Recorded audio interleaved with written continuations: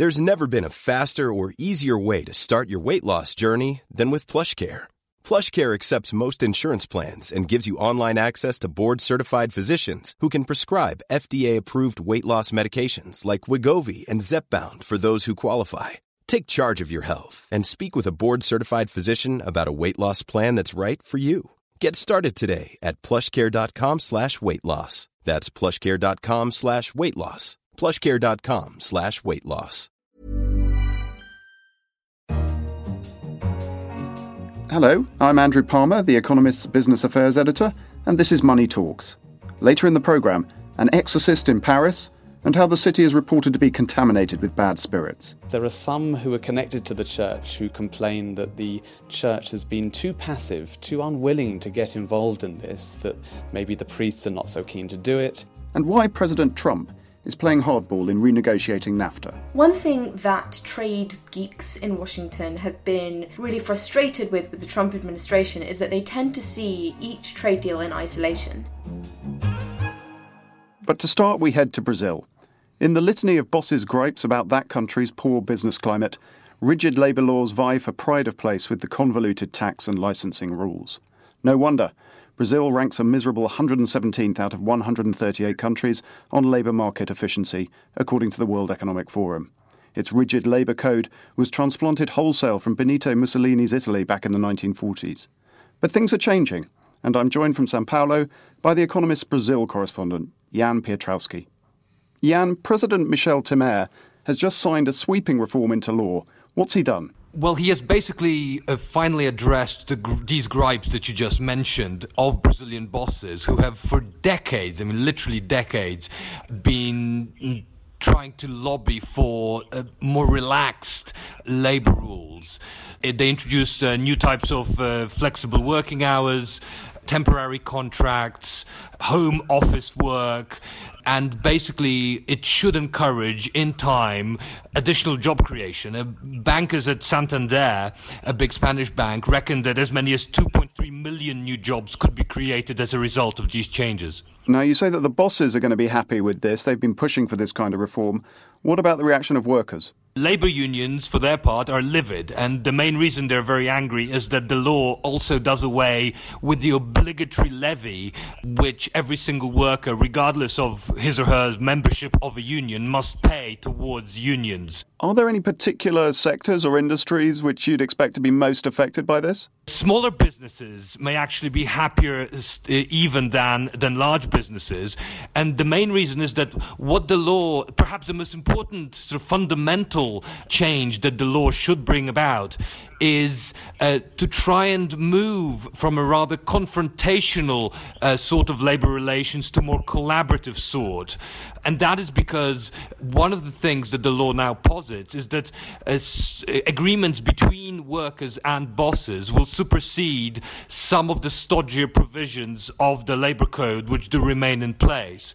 So at company level, collective agreements will override provisions of the labour code. Now, it also means that there might be fewer cases going to the labor justice system in Brazil, which is in itself actually terribly overworked. Mostly the relatively paternalistic labor judges tend to side with workers whether or not these grievances are justified. The new laws basically, first of all, they encourage collaboration, so to settle out of court, for bosses and workers to settle their differences before entering litigation. And second of all, by relaxing many of the relatively absurd rules with which Brazilian labor laws are filled, it means that these workers will have fewer opportunities to sue their bosses over trivial things like, for instance, over small transgressions. My thanks to The Economist's Brazil correspondent, Jan Piotrowski. Next, an exorcist in Paris. It's said that the city, along with Lyon and the French Riviera, are the areas worst contaminated with bad spirits. Search online and you find a whole host of healers, mediums, New Age practitioners, Kabbalists, shamans and energeticians. Many advertise themselves as being able to help businesses blighted by black magic. I'm joined from Paris by The Economist's European business and finance correspondent, Adam Roberts. Adam, first things first, how on earth did you come across this story? Well, like any good journalist, of course, I went out looking for the subjects of my story, but I got the chance to attend an exorcism at a friend's house in central Paris and spent the morning following the exorcist as he went through his process and displayed his tools of the trade and showed us how he did his business. It was a fascinating, delightful morning and obviously a lot of nonsense. And apart from this individual, there's a wider industry out there. Is this a growing market? But it does seem to be. There seems to be some sign that demand is rising for these sorts of paid-for exorcisms. So among the immigrant community in Paris, the African community especially, there seems to be a great hunger for these sorts of rituals and exorcisms. But also among those who are wealthier and maybe just don't feel right about their house, or they need their farm to be cleansed of wicked spirits, or they just feel like trying something just in case it helps. So that does seem to be happening more than in the past. And who is carrying out these things? Shouldn't the church corner the market for exorcisms? Yes, there are some who are connected to the church who complain that the church has been too passive, too unwilling to get involved in this, that there's always been a demand for exorcisms and for getting rid of bad spirits, but maybe the priests are not so keen to do it. And in the age of the internet and easy technology, a lot of independent private practitioners can jump in. I talked to one exorcist who says he does as many as 15 of these a day, and since you can be paid between 100 and 150 euros per exorcism, that makes a pretty tidy income for the private practitioners. And so in a sense, the church ones have been pushed aside by the nimbler, more dynamic, agile private ones. And what about the customers? Are they happy? How do they judge success? Well, my particular friend who had this exorcism done at her house didn't conclude clearly that it was any better, but she said if she believes things have improved, then maybe that will help. I guess the proof of the pudding is in the eating. The fact that these private practitioners are able to get enough customers to keep coming back to them suggests they're providing some sort of service that people like. You could call it voodoo business, but it probably is making some people feel happier anyway. Fun stuff. My thanks to The Economist's European business and finance correspondent, Adam Roberts. If you have any thoughts or opinions on what you hear on Money Talks, such as labour reforms in Brazil or exorcisms in Paris, then do get in touch. You can contact us on Twitter @EconomistRadio, or you can always send an email to radio@economist.com. And finally, President Donald Trump has made it clear that he thinks that the North American Free Trade Agreement is terrible. He sees it as a job killer, a one-sided arrangement creating trade deficits, and one of America's worst deals ever. So on Monday of this week, the administration published the clearest indication yet of how it plans to run the NAFTA renegotiation. I'm joined from Washington, D.C. by The Economist's economic correspondent, Sumaya Keynes. Sumaya, let's start by looking at what the highlights are of the statement of American negotiating priorities. What would you pick out? The first point of this summary document of their negotiation objectives mentioned trade deficits. So they put that right at the top of this renegotiation. They want to lower the trade deficit with Mexico and Canada. And that's going to make life quite difficult. As economists have been saying for a very long time, trade deals are not the primary determinants of trade deficits, and therefore they're kind of setting themselves up for failure if that's their metric of success.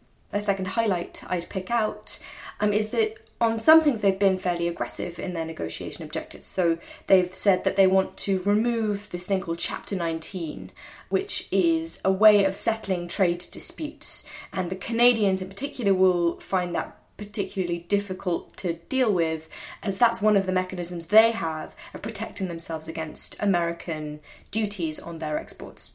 So what's your view on how this sets us up for the renegotiation to come? What are the next steps, and do you think we'll end up with a successful deal? Well, the official negotiation can start in 30 days. In a sense, this document is a good sign because it shows that the Trump administration is paying attention to process.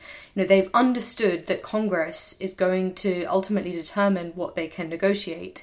And, whereas they might have arrived into office thinking, okay, great, we're going to recraft American trade policy single-handedly. With this document, it shows that they're now paying attention to process, to consultations, which is hopeful in terms of the overall success of this process. However, obviously the tough language, the dispute settlement I just mentioned, that is cause for alarm.